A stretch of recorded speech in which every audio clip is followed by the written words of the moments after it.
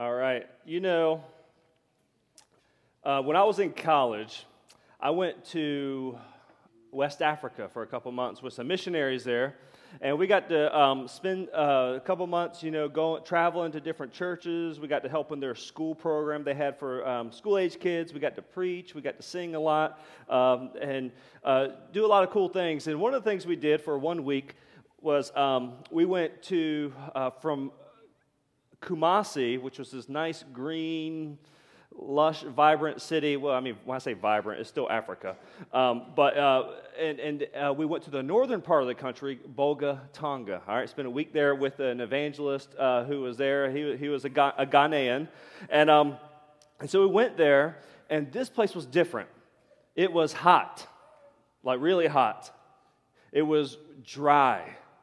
A lot of the fruit, a lot of the trees that we were kind of growing used to in Africa, they didn't grow in this part of the country.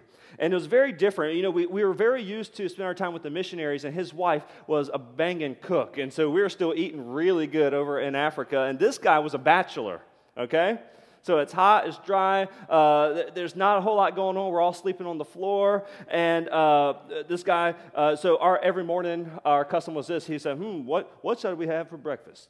Eggs. We will have eggs. And so he would cook his eggs. And I got like really, really, really sick one day, like puking my guts up and just for days. And they thought I had malaria. I don't know, no doctors. So best we could tell, maybe food poisoning from, we should have eggs. And so several things I still won't eat so many years later. And I couldn't stop the puking. I couldn't hold anything down. I was having these hallucinations and dreams. I was so dehydrated. Dreams about Fanta orange soda. I got up in the middle of my sleep one night, and someone who wasn't even there told me there's Fanta in the refrigerator. And I woke up when I was digging through the refrigerator, disappointed to find there was no Fanta. And then to make matters worse, okay, I traveled with 3 of my really good friends. They're all pastors now, and those guys, they were just so loving, supporting during this time. They videotaped every time I puked, and took pictures of me and laughed at me, pointed at it. And guys, I'll just be honest. At that moment, I hated them. But for a couple days, I felt like I was in hell. I felt like I was in hell. But, a lot of you can relate. You all have your own stories of maybe it's stuff that's physically gone awry. And you're like, this diagnosis or this pain or this issue, I feel like I am in hell. Or maybe you resonate with things that are emotional pain or struggles, or relational or mental struggles, and sometimes this can cause more pain than the physical, and so maybe you feel like you've been there, you've done that, you've been to hell. And so today we're going to talk about a very challenging and a very uncomfortable subject of hell. Now, real quick, I'll go ahead and acknowledge this, that I know some Christians, some churches are a little bit too excited about hell, And they start to sling this diagnosis like, and you're going to hell, you're going to hell. They're like Oprah, handing out a book, and they're just very happy about it, They're slinging it, and it's like they get some kind of perverted joy out of condemning people to hell. And you maybe you're here today and you've been hurt, you've been turned off by that kind of thinking or preaching or yelling or signs or whatever it is. But the truth is we need to come to a real understanding, a biblical understanding of what hell is, okay? So in regards to a survey, our culture is very confused, as the survey shows us by George Barna. He says, in regards to heaven and hell, Americans' willingness to embrace beliefs that are logically contradictory and their preference for blending different faith views together create unorthodox religious viewpoints. So to summarize that, we like to pick what we like out of the Bible and then make whatever else up we want to kind of fit in with that. You tracking with me? And you might be guilty of that too. It's okay. I get it. So I've read somewhere that 70% of people believe in hell, okay, loosely. 70% of people believe in hell, but only 0.5% believe that they may be going there.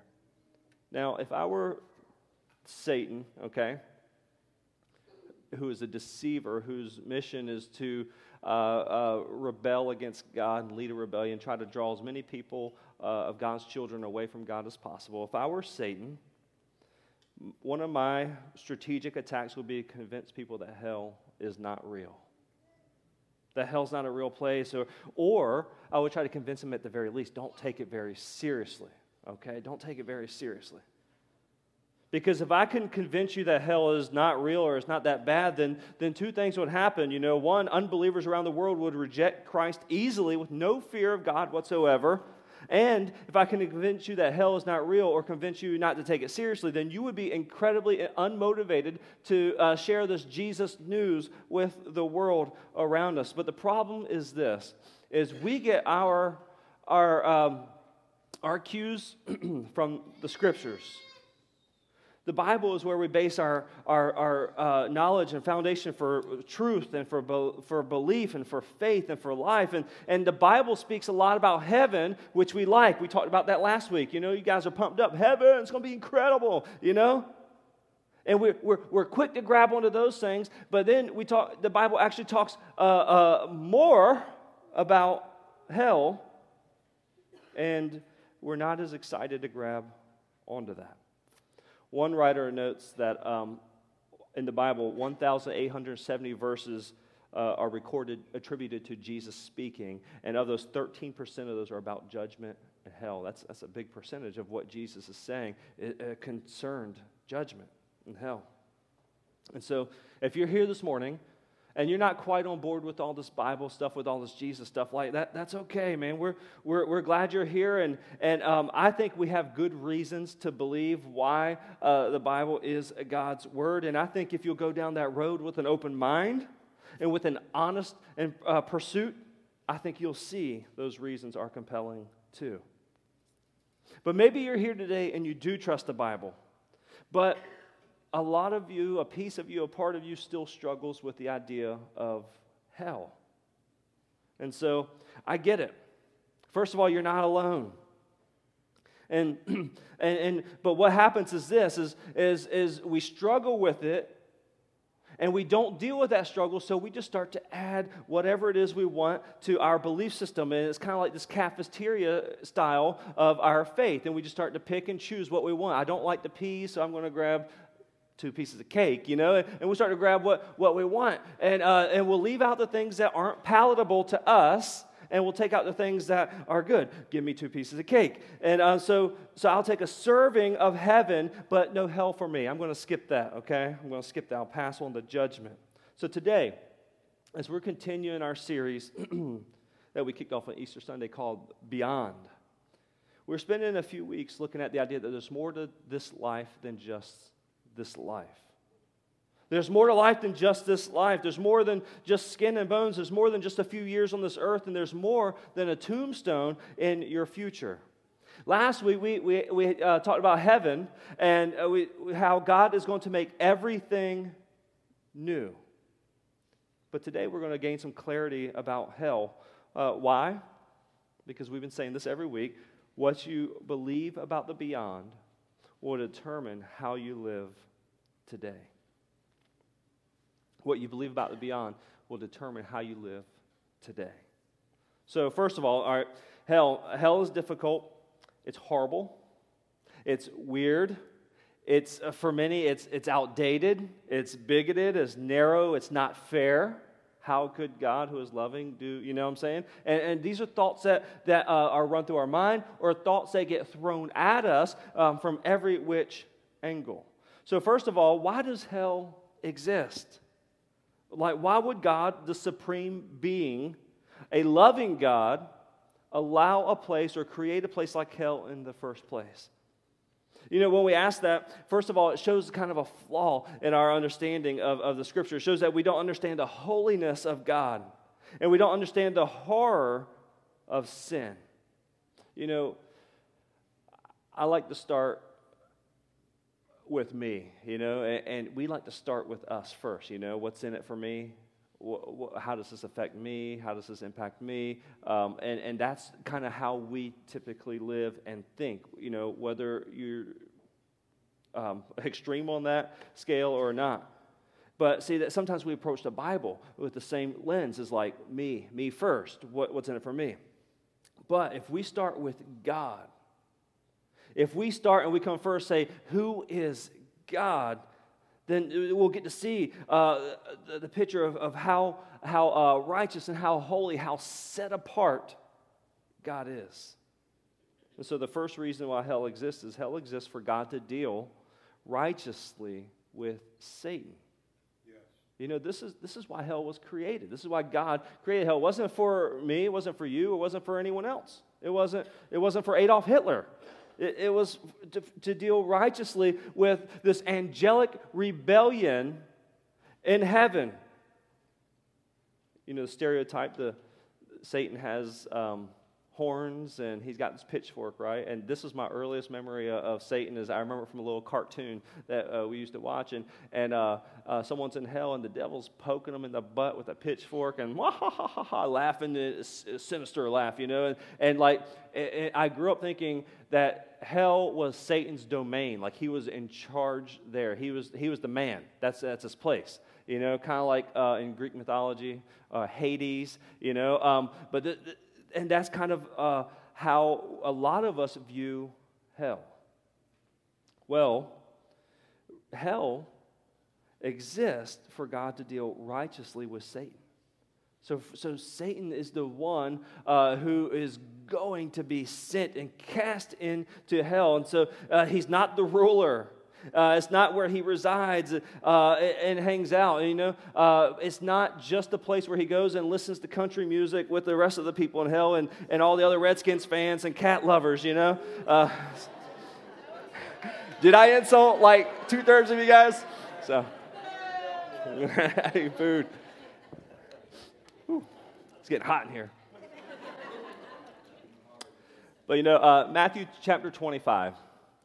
Jesus is he's talking about separating the sheep from the goat, and these are metaphors for people who are they're God's people, or they're people who have rejected God. The sheep, you know, the sheep are going to go to heaven, and the goat, they're going to go to hell. In Matthew 25, verse 41, Jesus says, "Depart from me, you who are cursed, into eternal fire, prepared for the devil and his angels." So the whole idea, the whole existence of hell in the first place was not meant for people. It was meant for the devil and his angels. But then we see the second reason for hell. Hell exists for God to deal righteously with those who reject him. Again, in our mind, in many people's minds, this is only the Hitler types. That's about only people we feel comfortable with sending to hell, right? It's just the worst of the worst of the worst. And unless you're one of my friend's neighbors, he sent a screenshot to me the other day. And it's like, man, this guy's really angry. And it was on Facebook. He screenshot on Facebook. And someone stole his bank card and bought something for $200, and so he ran it on Facebook. It's like, man, I hope whoever got burns in hell. I'm like, whoa, like $200 hell, like goodness gracious, that escalated quickly. And like, but typically in our minds, we reserve that for the worst of the worst of the worst. And what we tend to be left with is that most people, and if not most people, us most definitely are good. We're good people. But see, that's the storyline of the scriptures, is that we're actually not that good. We're actually not as good as we think. Well, now don't get me wrong.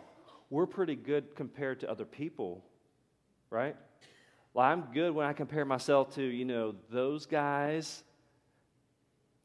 But when I compare myself to God, who is holy and set a standard pretty high for us, when I compare myself to him, I fall short every time. And so do you. And so do you. When we compare ourselves to a holy God, it's to the standard he set, man, we miss it. 2 Thessalonians 1, 8 and 9 says, he will punish those who do not know God and do not obey the gospel. That's the good news of our Lord Jesus. They will be punished with everlasting destruction. So I get it. This is difficult stuff. So we're to love with grace, and we love this grace, and we love this mercy, this new life stuff. But this stuff, man, this is serious. This is difficult. So hell exists for God to deal righteously with those that oppose Him. For God to deal righteously for Satan and his angels. So what is hell like? A lot of people will have a lot of ideas about hell. A lot of people who study the Bible will come out in some different places. There have been some popular books over the last few years that come out about hell. But the Bible gives us a number of images of hell. You know, the phrase or the saying, a picture is worth a thousand words. A picture is worth 1,000 words. And I think the Bible gives us a few snapshots, pictures of hell, and it's kind of painting this picture real quick. So what I want to do is I want to pull out some of these pictures, some of these images, so we can see what hell's like and see really what does this mean for us. In Mark 9, verse 47, 48, Jesus says this. He said, if your eye causes you to stumble, pluck it out. All right, first of all, don't actually go home and do that, okay? Because I guarantee you every one of us will be blind. We'll be gouged and groping around trying to find out where we're going. But Jesus is using some hyperbole here, some pretty far-fetching speech here to say the lengths that we should go to live holy lives that God has called us to. Eradicate what's causing you to sin. Pluck it out. It is better for you to enter the kingdom of God, he says, with one eye than to have two eyes and be thrown into hell, where the worms that eat them do not die and the fire is not quenched. And so he tells us a little bit about hell in this verse. And so the first picture, the image that we get of hell, is of a dump, a garbage dump. Anybody ever go to the dump to go drop off, all the junk at your house? You go to the dump, it stinks, it's nasty. And there's seagulls, and there's stuff you're stepping in. It's kind of this goo nature. You don't really know what that is. You know what I'm saying?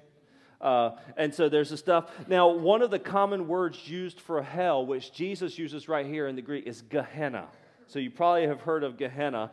But this word refers to the valley of Hinnom. And it was this place on the south side of Jerusalem. And in the Old Testament, the pre-Jesus time, this was a time that some pretty sketchy things went down in. Like it had been used for child sacrifices, like killing kids, okay? Like that's bad. And for idol worship, like that's bad. So for the Jews abhorred these practices. This place, the Scriptures says this place is cursed. Like this place is cursed. And so Hinnom became a garbage dump.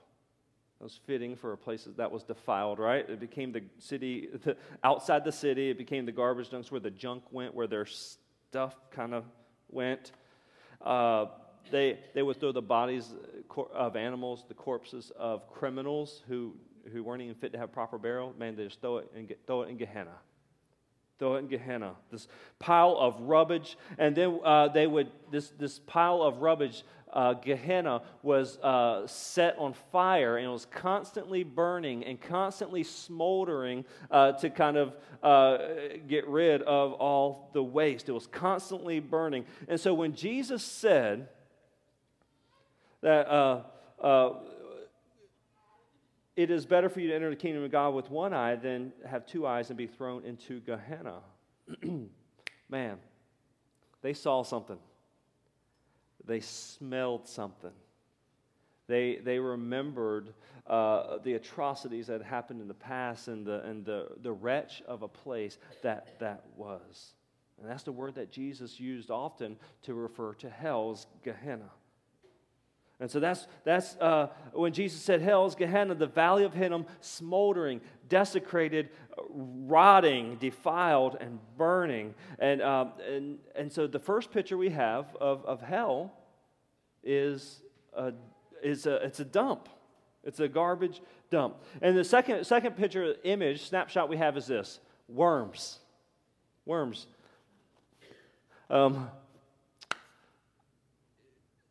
Also, maybe translated maggots, whichever. Pick your poison. You know what I'm saying? Don't really want either gnawing at my flesh. You know. But Jesus says, where the worms that eat them do not die, and the fire is not quenched. And so he's quoting the Old Testament here, and the image of hell as a place where worms or maggots, they are eternally gnawing away one's flesh. And here Jesus is echoing a curse from Isaiah 66, from those who do not occupy heaven are going to experience this curse. And so there's this image of this worms or something gnawing at your flesh, and there's another picture, one of fire. Now, this is what you think of when you think of hell, right?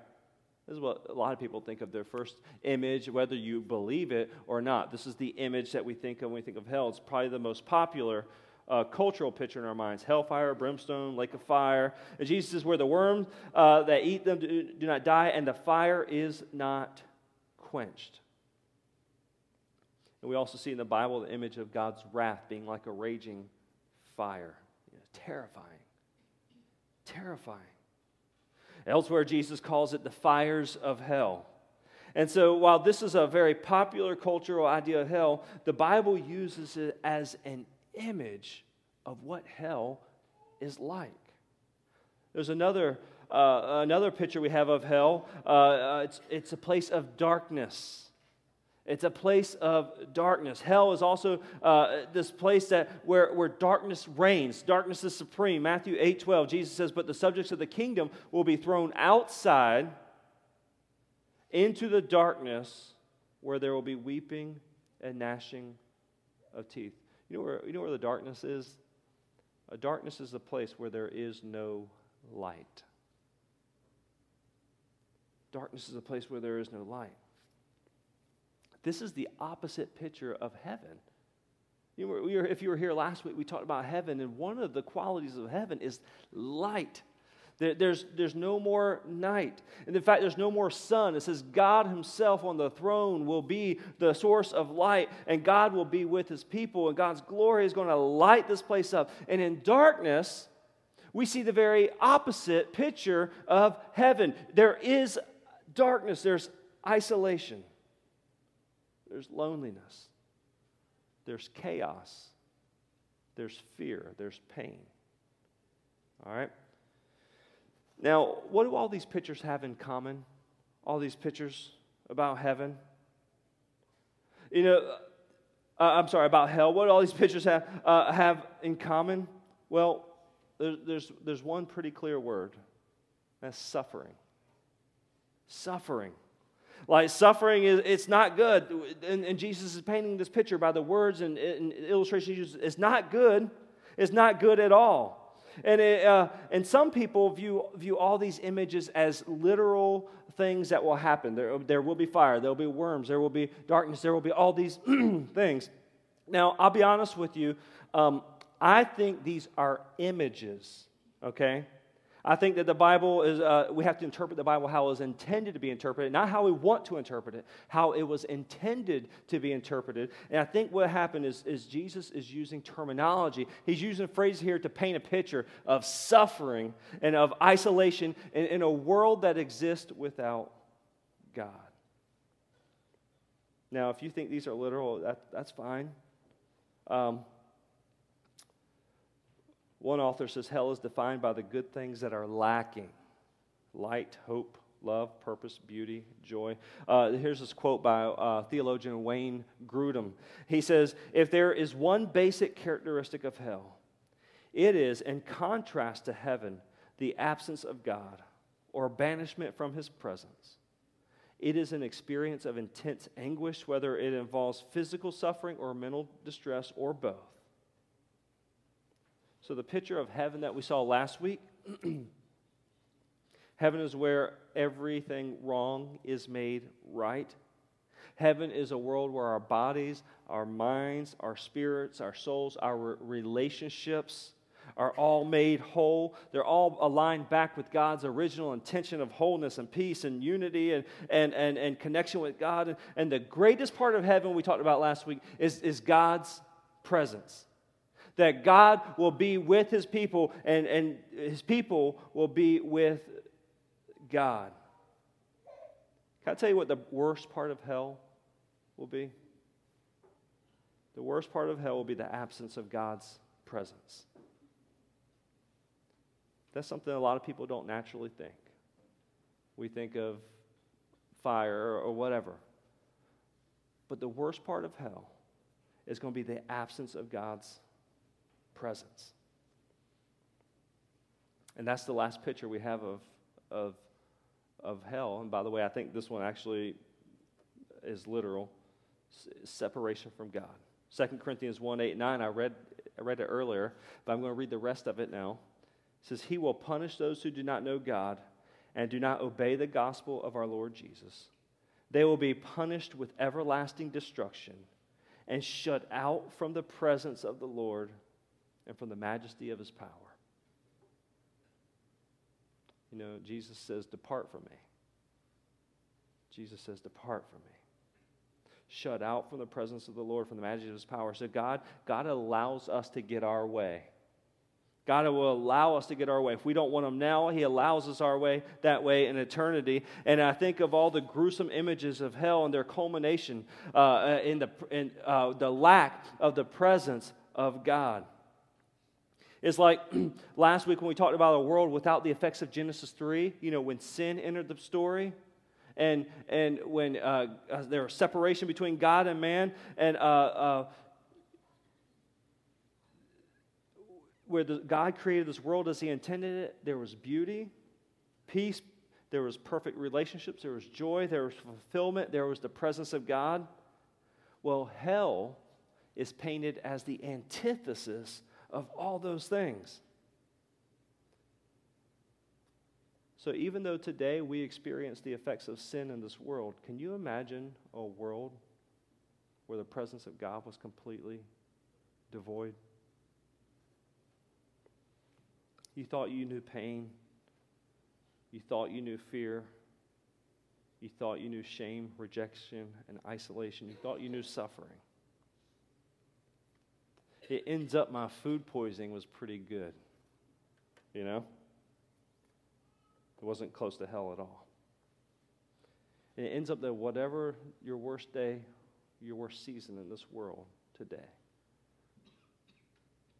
man, that's just a small little glimpse of what life without God is like, without God's presence. And that's hell. There'll be suffering. Suffering, words like eternal suffering, eternal separation from God.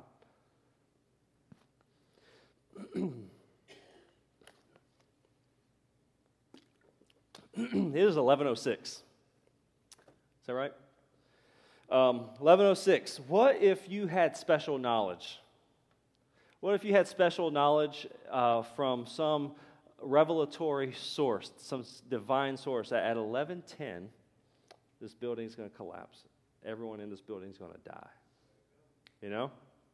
Like, I mean, you knew. There was no doubt, and you're not just like the crazy guy who, you know, hears things all the time, but no, like this is like, you know, without a shadow of doubt it's going to happen. What would you do? Got to get out. Got to get out. And chances are you're going to start yelling, and a couple people are going to be like, dude, sit down.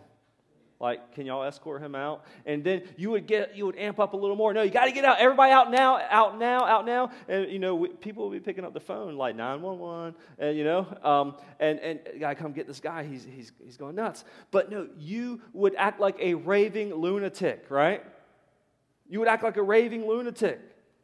Trying to get people out of here. Get out, no matter the cost, no matter what you had to do. If you had a gun, man, you'd pull that thing and pop a few in the ceiling, you know, get out. I said get out, you know.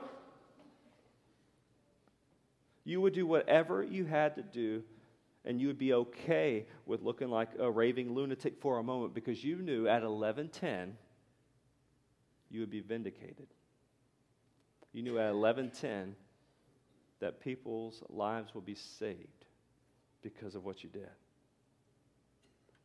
Church, we have a mission to point this world to Jesus. Because we have it on Jesus' word that life without him is pretty bad. Eternity without him is even worse. And that's why we're here as a church. That's why we exist. Because we want to introduce this world, our city, and our friends, our family. We want to introduce everybody to Jesus. That's why Steve's going to prison. Just so you know, people aren't signing up just to go hang out in prison for 4 days. That's not normal. But he goes, and it's one of the highlights of his year. I know that because I've seen it. I've got to go and visit him. I get to talk to him. Every time he comes by, I go meet him. So how was prison? Dude, it was so awesome. People don't talk like that. Because we know there's going to be a time where the building is going to collapse. It's all going to go down. It's all going to go down. And we do whatever we need to do to warn this world. Man, there's a God that loves you.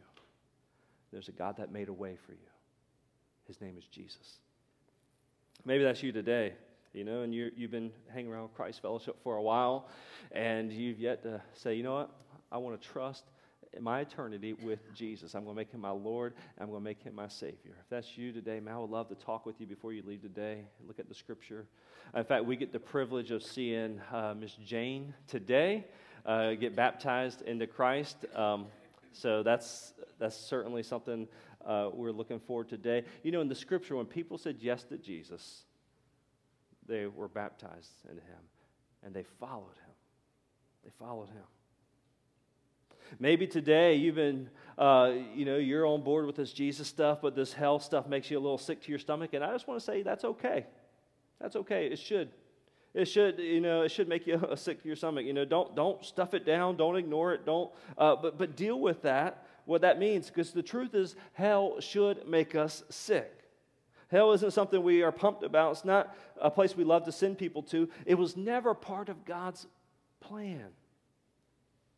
2 Peter 3:9 says, the Lord is not slow in keeping his promise. So what happened is this, okay. So you had the early Christians, and they're talking about, hey, Jesus is coming back. Jesus is coming back. He rose from the dead. He ascended into heaven. He promised us he's coming back. So the Christians were saying, hey, Jesus is coming back. Well, 1 day passes, 2 days passes, weeks, months, years pass, and eventually the haters are going to hate, right? They said, well, where's this Jesus guy? Thought he was coming back. And so Peter, he says, no, the Lord is not slow in keeping his promise, as some understand slowness. Like he's not forgetting, you know what I'm saying? It says, instead, he is patient with you, not wanting anyone to perish, but everyone to come to repentance.